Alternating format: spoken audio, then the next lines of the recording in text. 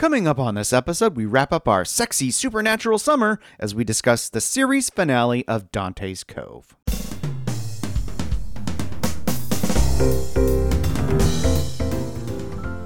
Welcome to episode 396 of the Big Gay Fiction Podcast, the show for avid readers and passionate fans of gay romance fiction. I'm Jeff, and with me, as always, is my co-host, my husband, the guy who recaps better than anybody else that I know. It's Will. Hey there, Rainbow Romance reader. We are so glad that you could join us for another episode of the show. Have you heard about the free ebook Will and I have put together called Happily Ever After? It is full of reviews and suggested romance reads. Whether you're in the mood for contemporary, historical, maybe a holiday romance, we've got you covered, and you can get Happily Ever After when you subscribe to the Rainbow Romance Reader Report, which is the official podcast newsletter that delivers to your inbox every Friday. To learn more, go to biggayfictionpodcast.com/report and subscribe today. All right, are you ready to dive into what would actually become the series finale of Dante's Cove? I am. It's going to be so much fun. So this episode, titled Naked in the Dark, was episode 5 of season 3 and served as the finale of that particular season, but would unfortunately also become the series finale as well. Which is really too bad. There was so much more story they could have told.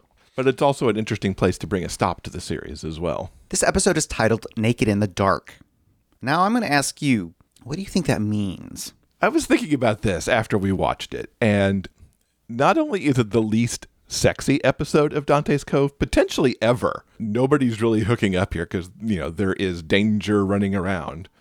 The whole episode basically takes place in the dark, but that's also not uncommon for Dante's Cove episodes. I really don't know, because there's not that much nudity in here either. There's a little bit, but it's one of the more non sequitur titles that they have. What are your thoughts on it? Well, aside from the fact that there is an actual character who shows up naked, and it is in the nighttime, we'll get to that in a minute. The episode titles usually aren't that on the nose, and I'm not sure that's what they're referring to. Maybe naked means vulnerable, and darkness means the House of Shadows, and the upcoming fight. I'm not 100% sure what they were going for. Yeah, usually they're a little more easy to decipher. This was an oddity. I like your idea of it being like the whole House of Shadows and, all kinds of vulnerability. As we learn, there's all kinds of opportunities that our heroes kind of misread the signs that are happening. So that may be part of it too. I don't know. When last we left the citizens of Dante's Cove, people were getting laid and all hell was breaking loose. And as you might recall, Grace and Diana ran to Michelle's, and Michelle pops out of the closet and is all like, "Grr, grr, I'm the shadow demon." You're not much off from that description either. And the closet's a big deal, we'll find out in this episode too. That's not the first time people are going to be popping out of closets.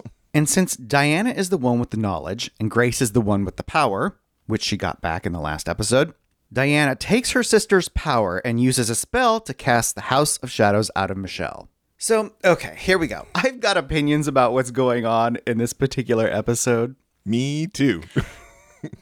And right off the bat, I'm a little bit stunned. I really don't even know what to say.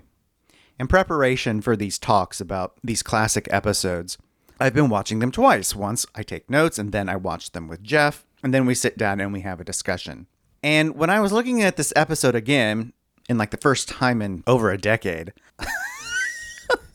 like I said, there really aren't any words. I am willing to forgive a lot when it comes to Dante's Cove, but this particular sequence and the special effects they use, and I use the term special very generously here, it's also very cheesily rendered. And that's true not only for this sequence. I thought all the effects in this episode were very cheesily rendered. Magical sparkle fingers have been featured prominently in this particular season, but in this episode especially, it all comes across as so remarkably chintzy. The visuals of Diana and Grace using their power to release Michelle from the stranglehold of the House of Shadows, I can only describe it as like a Windows 95 screensaver. I didn't have so much issue with the sparkle fingers, although there were some distinctive differences in how they have looked before. I have questions about that too that we'll talk about when we get a little further in. But the effects around casting the demons out of Michelle and how that always looks when they do this, that to me was very Windows 95 screensaver. It's like, Maybe it's because we've seen how demons are cast out in Supernatural and how awesome that looks all these years later. But I wonder if when we were watching these the first time, we're like, God, that was chintzy. Or if we're like, that was cool because of the time. I don't know, but it really did not hold up well over time. Yeah, bless them for trying. Although I'm not sure they were trying very hard. It's the end of the season. They may have run out of money. So now that Diana has taken the power from Grace, she bids the demon Shadow to enter her, which leads to more special effects. Yeah, those are the ones that I thought were really horrible. Smoke and green light. Which leads us into the other moment in this particular scene that literally just left me speechless. Let's just say actress Thea Gill is making some choices this episode. Oh boy. And they start here and only get weirder. I just don't know what to say. Obviously, Diana finds the power of the House of Shadows orgasmic. Okay, I'll give that to her. But now that she has this demon power inside of her, she does this weird sexy thing. And I'm using the term sexy super loosely. All the air quotes. All the air quotes. And I'm going to use an extremely dated reference in order to describe this. I don't know if you ever remember in Laverne and Shirley. Oh my. Shirley's longtime boyfriend was Carmine Ragusa. And whenever Shirley wanted to talk Carmine into doing something, she would act sexy in order to manipulate him. And when Shirley acted sexy, she would kind of do this like bouncy, shaky dance, and she'd kind of pout. And that's what Diana is doing here. She's doing the Shirley Feeney sexy dance. And I'm like, I don't even know what to think.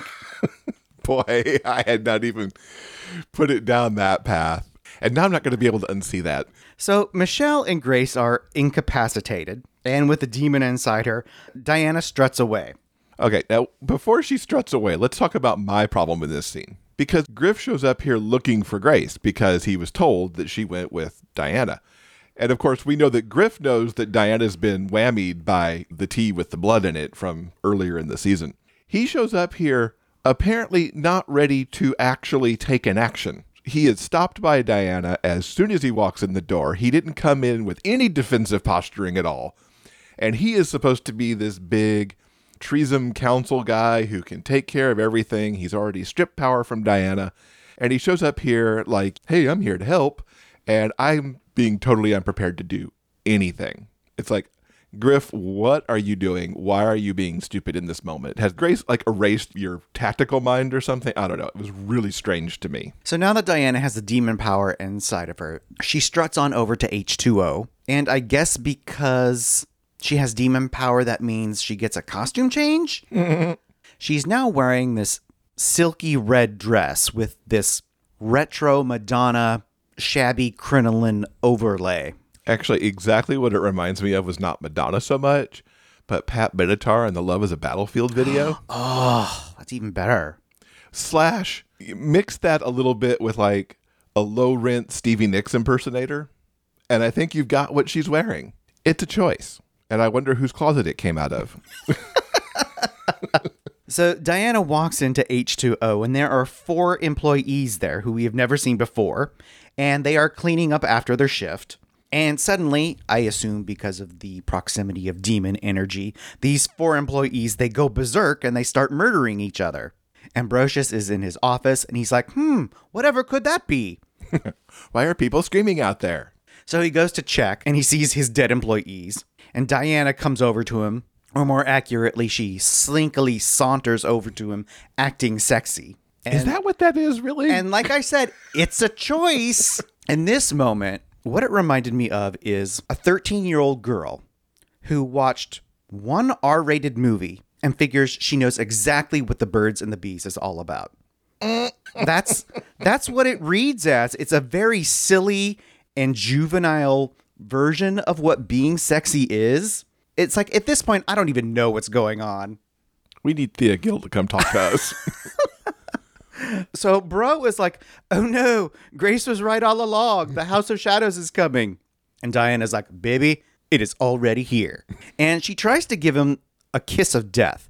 And that doesn't quite work. So instead, she raises the employees from the dead. And they're about to tear him limb from limb when he quickly does an incantation and he zaps himself out of there.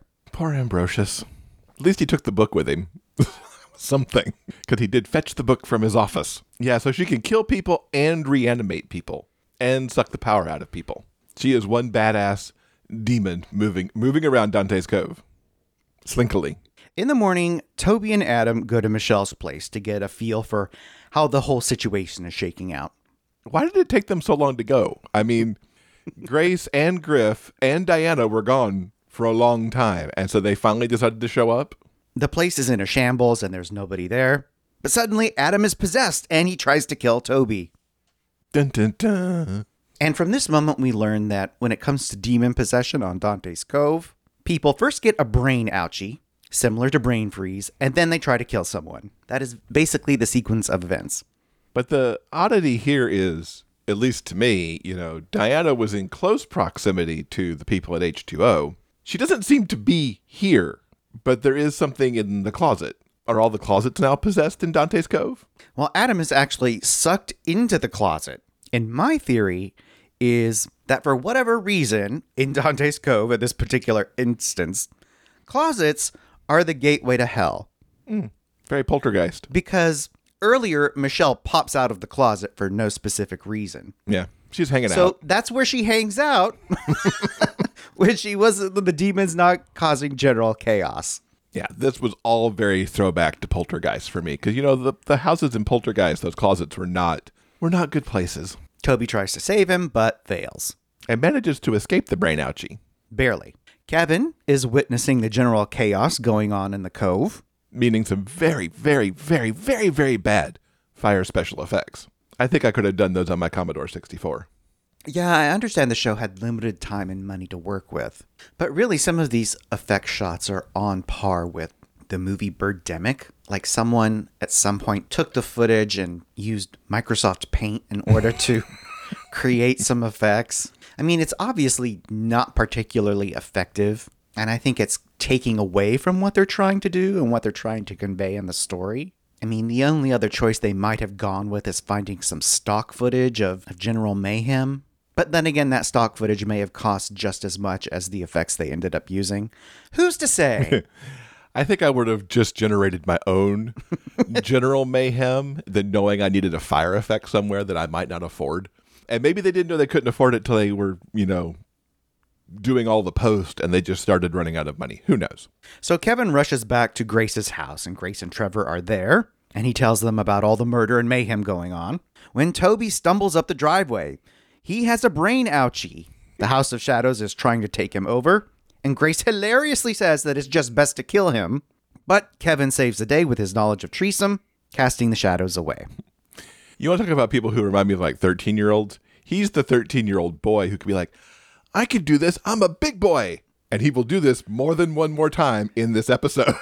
Yeah, let's take a moment to discuss character arcs at the end of all of this. Absolutely. Because there are things to discuss. So the whole Dante's Cove gang rallies together and they go inside and trying to decide what to do next. Ambrosius strolls on in and he reports that Diana is on the rampage. Duh. And they are all next on her hit list. And they've all got to stick together whether they like it or not. Grace suggests that they all go to Griffin's estate. It's a Treesome stronghold and is the safest place to fight off any attacks by Diana. So they all pile into Britt's pickup truck and they head on over there. One of the best images of the entire season is Bro hanging out in the back of the truck with everybody else. He couldn't even get a seat in the cab for this little trip over to Griff's. It just cracked me up because of the kind of sporty cars he is usually seen in. Meanwhile, Michelle has been keeping tabs on Diana from a safe distance as Diana wanders through the cove, creating more death and destruction. At Griff's place, Kevin is all gung-ho, and he's all ready to go knock some heads. But Griff tells him that his youthful power and untried magic will do more harm than good. Britt is watching over Elena, who is still suffering the effects of being attacked by Michelle in the last episode. Bro is trying to gain insight into the House of Shadows using his copy of the Sun Book, and it just isn't working. Trevor just happens to be strolling by and have the copy of Grace's Moon Book with him, and after an oopsie-daisy, the two books Voltron into one megabook of Treesome power. Nobody saw that one coming. It's like, hey, look, a new deluxe special edition. So Bro and Diana are leafing through the pages of, as Jeff mentioned, this special edition. And there is a prophecy that tells them the key to stopping the shadows is a virgin. And Ambrosius is like, great, we've got Grace. And she's like, well, actually. And it's like, oh, great. Now they are well and truly fucked. I love the looks that pass between Grace and Griff here. It's like, we did that. Diana turns day into night and stumbles very, very slowly towards the estate. Griff is all like, war has come. And it's certainly taking its sweet time. Diana is in no rush. I finally figured out. So after we watched this episode and even during it, I'm like, what does this remind me of? And it's like the horror movies we see today where they will create people who are being scary in their movements, but it's herky-jerk, like there's missing frames from the film or something. And that's kind of what she's doing here. It's transitioned from this kind of sexy dance that you were talking about earlier into this very herky-jerky kind of thing that I think is supposed to be very scary and actually does scare me in modern horror movies. But here it just looks like, what are you doing? Why did you make this choice? Is this your choice, the director's choice, somebody else's choice? It's very strange. You also bypassed possibly the best line ever in Dante's Cove history when they're dealing with the virgin problem, because Bro very appropriately says, well, this is Dante's Cove. We are screwed because there are no virgins here, essentially is what he says. Because, of course, everybody on Dante's Cove gets laid 24/7. I almost wondered if it was like an ad lib because it was so spot on perfect. I could just imagine it sprouting from the lips of the actor in that moment. Everyone is battening down the proverbial hatches when Britt and Grace have an argument about magic versus practical weaponry. Because she's a scientist. She wants to go in with the stabby knife. Britt doesn't believe in or has ever taken part of any of the magical shenanigans that have happened. It's then that they realize that the prophecy's meaning of virgin is untouched or uninfluenced by magic. So with Griff as their treason master and Britt as their virgin warrior, they might actually have a chance of defeating Diana and the House of Shadows. Kevin is still all, wah, I want to use my magic too. But they dismiss him, and he's all like, nobody ever lets me do anything I want. So he stomps off, and he encounters a clearly possessed and very naked Trevor, who is being controlled by Diana, trying to win Kevin over to the dark side. Why exactly was he stripped? He was in shorts and a t-shirt previously. Did Diana have her way with him along the way when she possessed him? I don't get it. So here's the thing. If it were me, I might not be down with the whole dark side thing. But if the whole sales pitch came wrapped up in a naked and glistening Riken Lemuel, then I might at least hear him out. That's one of the few things that makes sense to me in this episode. Fair enough. So in this particular instance, Kevin believes him. Silly boy. He lets Trevor into the house so that Trevor can give him a special demon blowjob. Like, what? And his eyes are all fluttery when he's talking to Trevor, and it's just so weird. It's here in my notes that I wrote that the show might be treading very close to self-parody. Because we've got nudity and sex and danger, and we've got demon blowjobs. And I think when it comes to Dante's Cove, camp is one thing. But when that camp turns in on itself, it's like, I don't know what we've got. At any rate, Toby looks out the front window and sees Kevin running to confront Diana on the front lawn. And this is where I'm confused. Well, one of the many places I get confused. So, like, if Trevor was sent to bring him over to Diana's side, somehow in there, Kevin shook that off to go mount an attack. I feel like there's a missing scene here somewhere. Obviously, the demon blowjob wasn't very good. So he throws some magic fireball sparkly fingers at her, and she tosses them right back. And even better, because they actually knock him down. All she does is kind of laugh. She drains his baby warlock power, and Griffin and Grace come to his rescue. They use their own magic sparkly fingers to momentarily interrupt her feasting on Kevin's power so that Ambrosius can then drag him out of harm's way. The look on her face and the motions that she made and the little whimpery noises when they managed to shut her down for a moment were absolutely hysterical. More great choices by Thea Gill. Michelle shows up, and she's all like, I can help too. Her resurrection is what started all this in the first place. To stop Diana, she needs to die. Griff and Grace are all like, sure, sweetie, that's great, but we've got a real plan that we're working on. Diana, all twitchy and whacked out, walks in through the front door. And in classical villain fashion, she monologues about her motivation, which essentially all boils down to, "I'll get you, my pretty." She zaps Griffin, pew pew, momentarily incapacitating him. Once again, what is he doing? Where are his powers? Grace and Bro frantically recite the ancient inscriptions on the prism box, which, as you'll recall, Britt dragged out of the ocean several episodes ago. The house trembles as everyone is trying to cast spells. Britt, who you'll recall is a scientist, tries to use a knife on Diana. It doesn't work. Well, duh, because Grace is like, "Come do this thing now," telegraphing exactly what's about to happen. It's like, why? Why did you do that? Michelle is like, "Give me the knife. I know what to do." So she stabs herself and dies at Diana's feet, which, in combination with Bro and Grace's incantation, unlocks the box. Diana shrieks in true Wicked Witch of the West fashion and dissolves into a ball of digital smoke, gets sucked back into the box, and Grace and Bro slam the lid shut. I hope they had a lock nearby. Diana is defeated, and the sun comes out.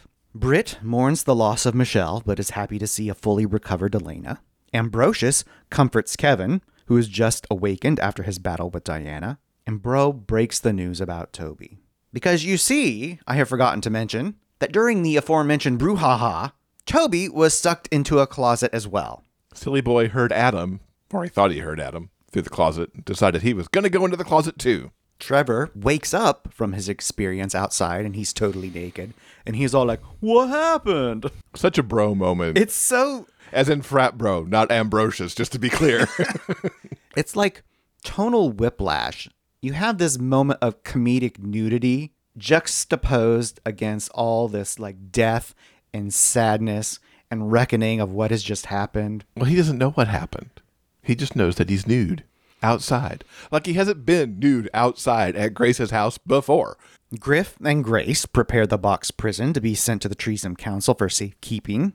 Grace asks Griff if he would ever consider leaving the council, and he says that he would need a pretty good reason to do so. And it's then that she takes his hand and places it on her abdomen. And it's kind of like, how's this for a reason? Inferring that he is going to be a proud papa. Aw.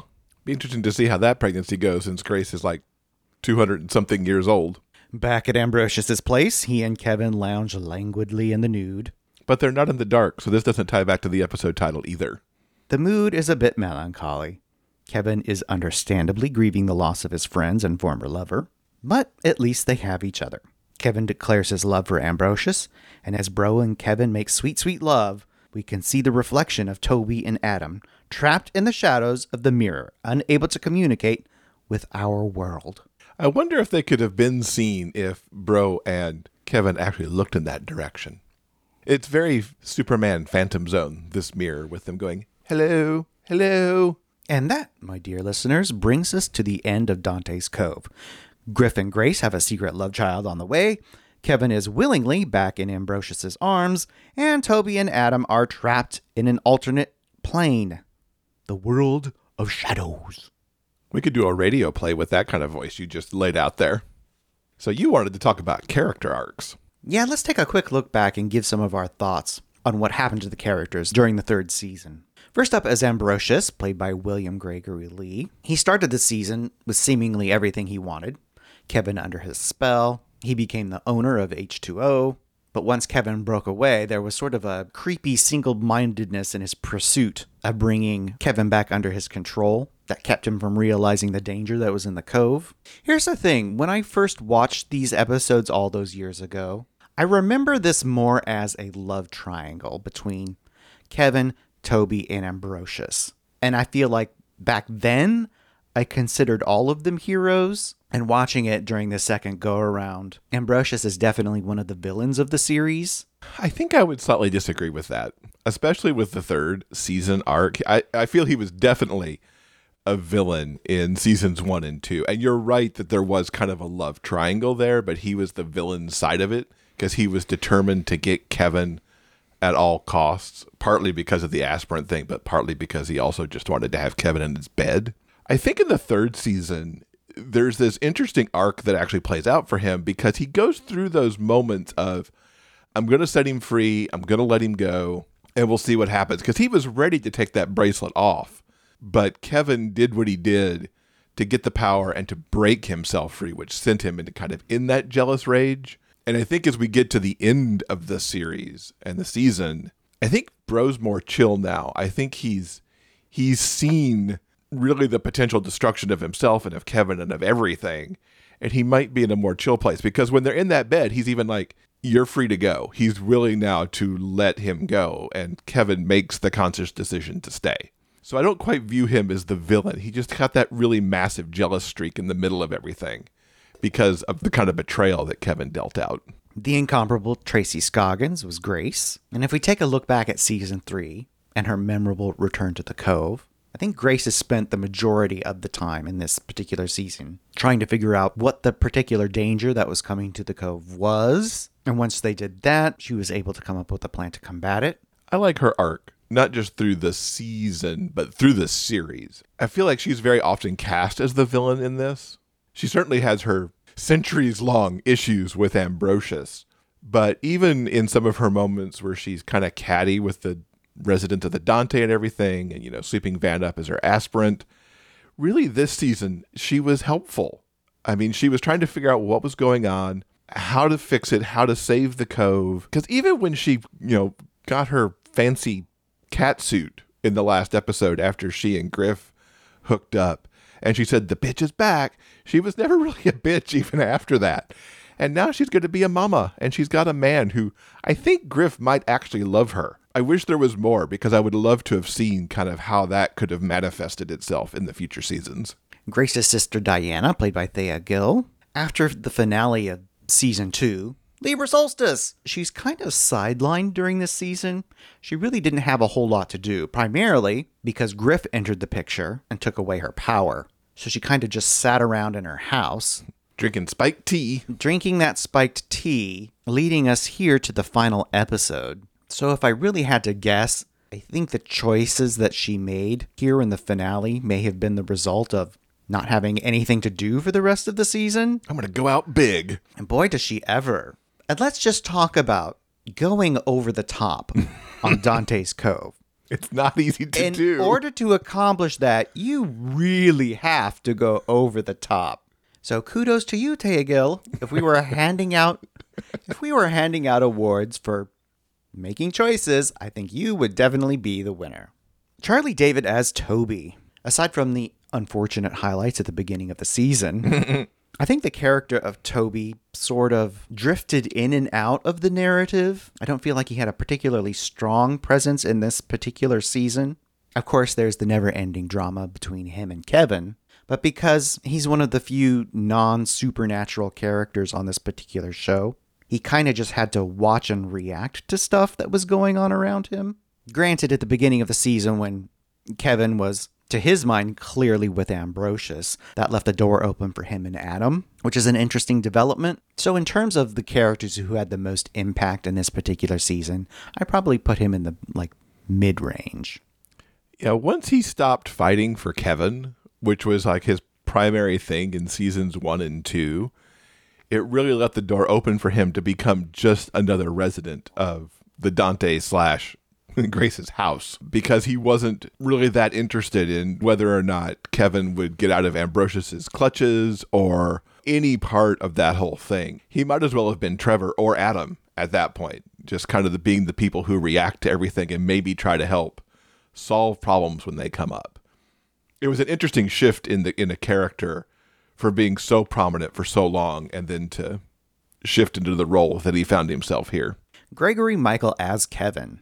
I think this is interesting because in season 3, Kevin spent the majority of his time learning magic on the down low in order to get out from Ambrosius's clutches.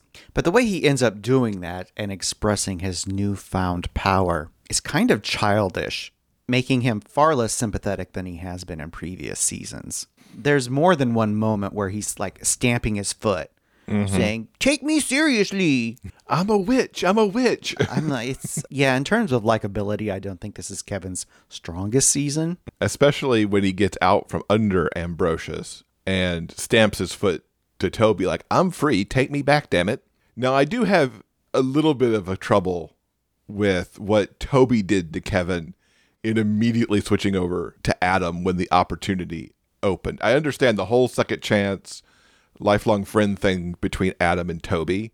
Kevin made it clear, despite the fact that somehow Toby didn't hear it, that he was working to get away from Ambrosius, and everything was kind of just a front of, making it look like they were happy. So I thought that pivot in the love stories that we're trying to play out was different.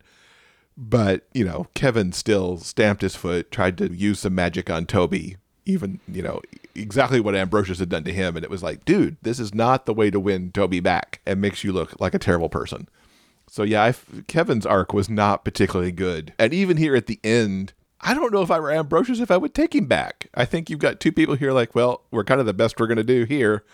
So yeah, you can hang out here. And yeah, I love you. And, on they go until the next, I guess, person comes along for either one of them. I don't have faith that they're on a way to an HEA in this particular moment. Let's talk about the other character in this weird, ungainly quadrangle of love. We've got Adam, played by John Fleming. Now, of course, Adam's primary purpose is to walk around without his shirt. Which he did right up to the end. But I think overall, he had some interesting things to do. Mm-hmm. There's the blossoming romance with Toby, a classic friends to lover kind of trope. We kind of played with the idea of him relapsing with his saint addiction. Overall, Adam may not have had a huge impact on the storylines going on in season 3. I still think he had some interesting stuff to do.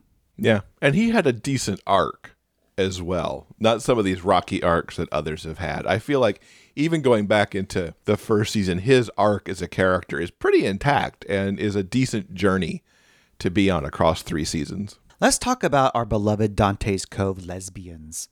Kicking things off with the return of Michelle, now being played by Jill Bennett.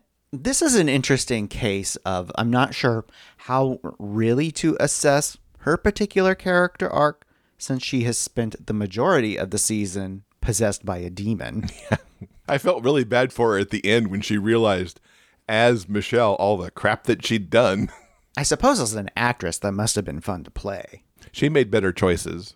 Now, let's not be judgmental. Not better, just different. Better, it's all better. I think Jill Bennett was a lovely addition to season 3.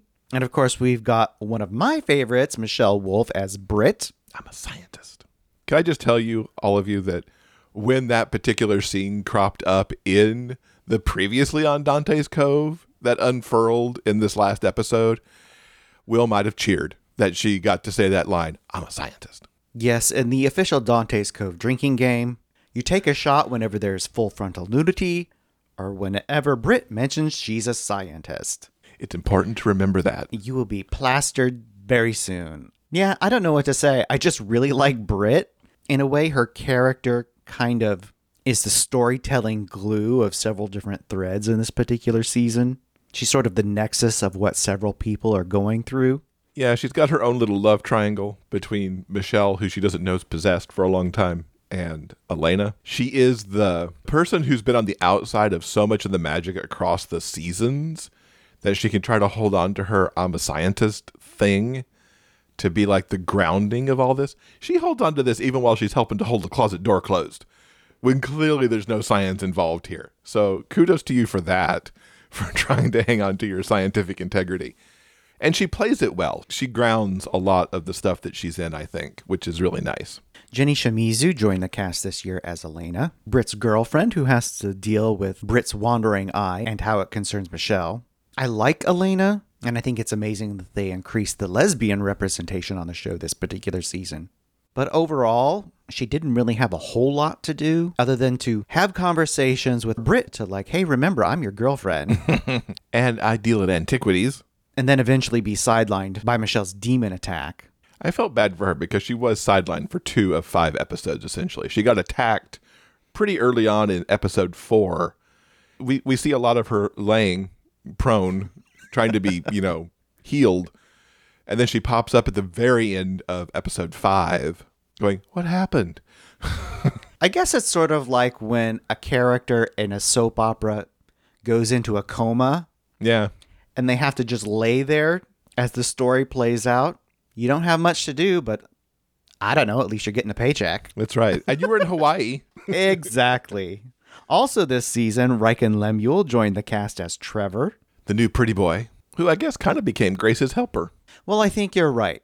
Throughout the season, Trevor just serves as sort of the lovably sexy but slightly dim go-to guy if your character needs to talk something through. He helped Grace out a little bit in the season, but otherwise, other than being naked, he really didn't have a whole lot to do. He did not. It would have been interesting to see if Dante's Cove moved on to season 4, if they would have kept Trevor as a character, and if they did, how he would have evolved. Because really, he's still a blank slate. They could have done anything. And last but not least, let's talk about Jensen Atwood as Griffin. So aside from being insanely hot, I think Griffin was a really nice addition to the cast for a lot of different reasons. Jensen Atwood is really interesting and appealing.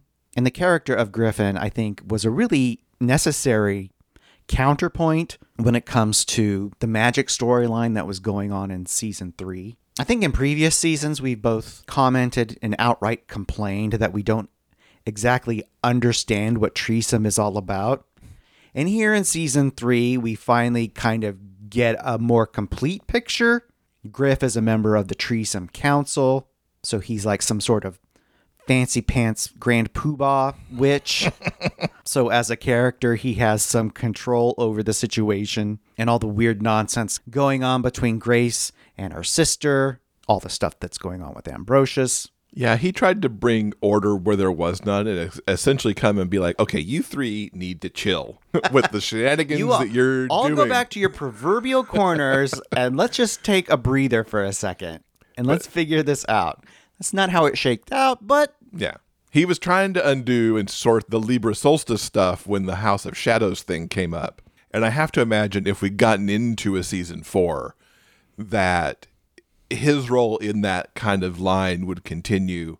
And he probably would have had to move to the Cove, because with this whole baby thing, I think he would have had to have left the council, because there were hints that this baby would have never been allowed otherwise. So all in all, lots of great actors, some interesting choices, and a lot left for fans of the show to think about. As we're left hanging about the fate of several different characters, answers to several questions that we unfortunately never got. I was thinking after we watched this episode that it would be really great for some author to come along and novelize the first 3 seasons, smoothing out some of the issues caused by time jumps and by just poor continuity in general, but then move things along to other storylines. What would have happened with Grace's baby? Do they get Toby and Adam out of the mirror? What happens next? I wouldn't want to see the story of those first 3 seasons changed in said novels, but smoothed out and maybe expanded upon a little bit more. But yeah, that's what I would like. It'd be really fun to see that come about. And now, for the very last time, I could tell you that if you'd like to check out Dante's Cove, you can find all 3 seasons streaming on Amazon Prime Video. This episode's transcript has been brought to you by our community on Patreon. If you'd like to read our conversation for yourself, simply head on over to the show notes page for this episode at biggayfictionpodcast.com. And what did you think of that final showdown? And that very sad cliffhanger we got left on. People stuck in a mirror. It's not nice. Let us know your final thoughts by leaving a comment on the show notes page. All right, I think that'll do it for now. Coming up next in episode 397, we're going to get you all caught up on what we've been reading recently. Get ready for us to do some major damage to your TBR. We got a lot of books for you to add. On behalf of Jeff and myself, we want to thank you so much for listening, and we hope that you'll join us again soon for more discussions about the kinds of stories we all love, the big gay fiction kind. Until then, keep turning those pages and keep reading. Big Gay Fiction Podcast is part of the Frolic Podcast Network. Find more shows you'll love at frolic.media/podcasts. Production assistance by Tyson Greenan. Original theme music by Daryl Banner.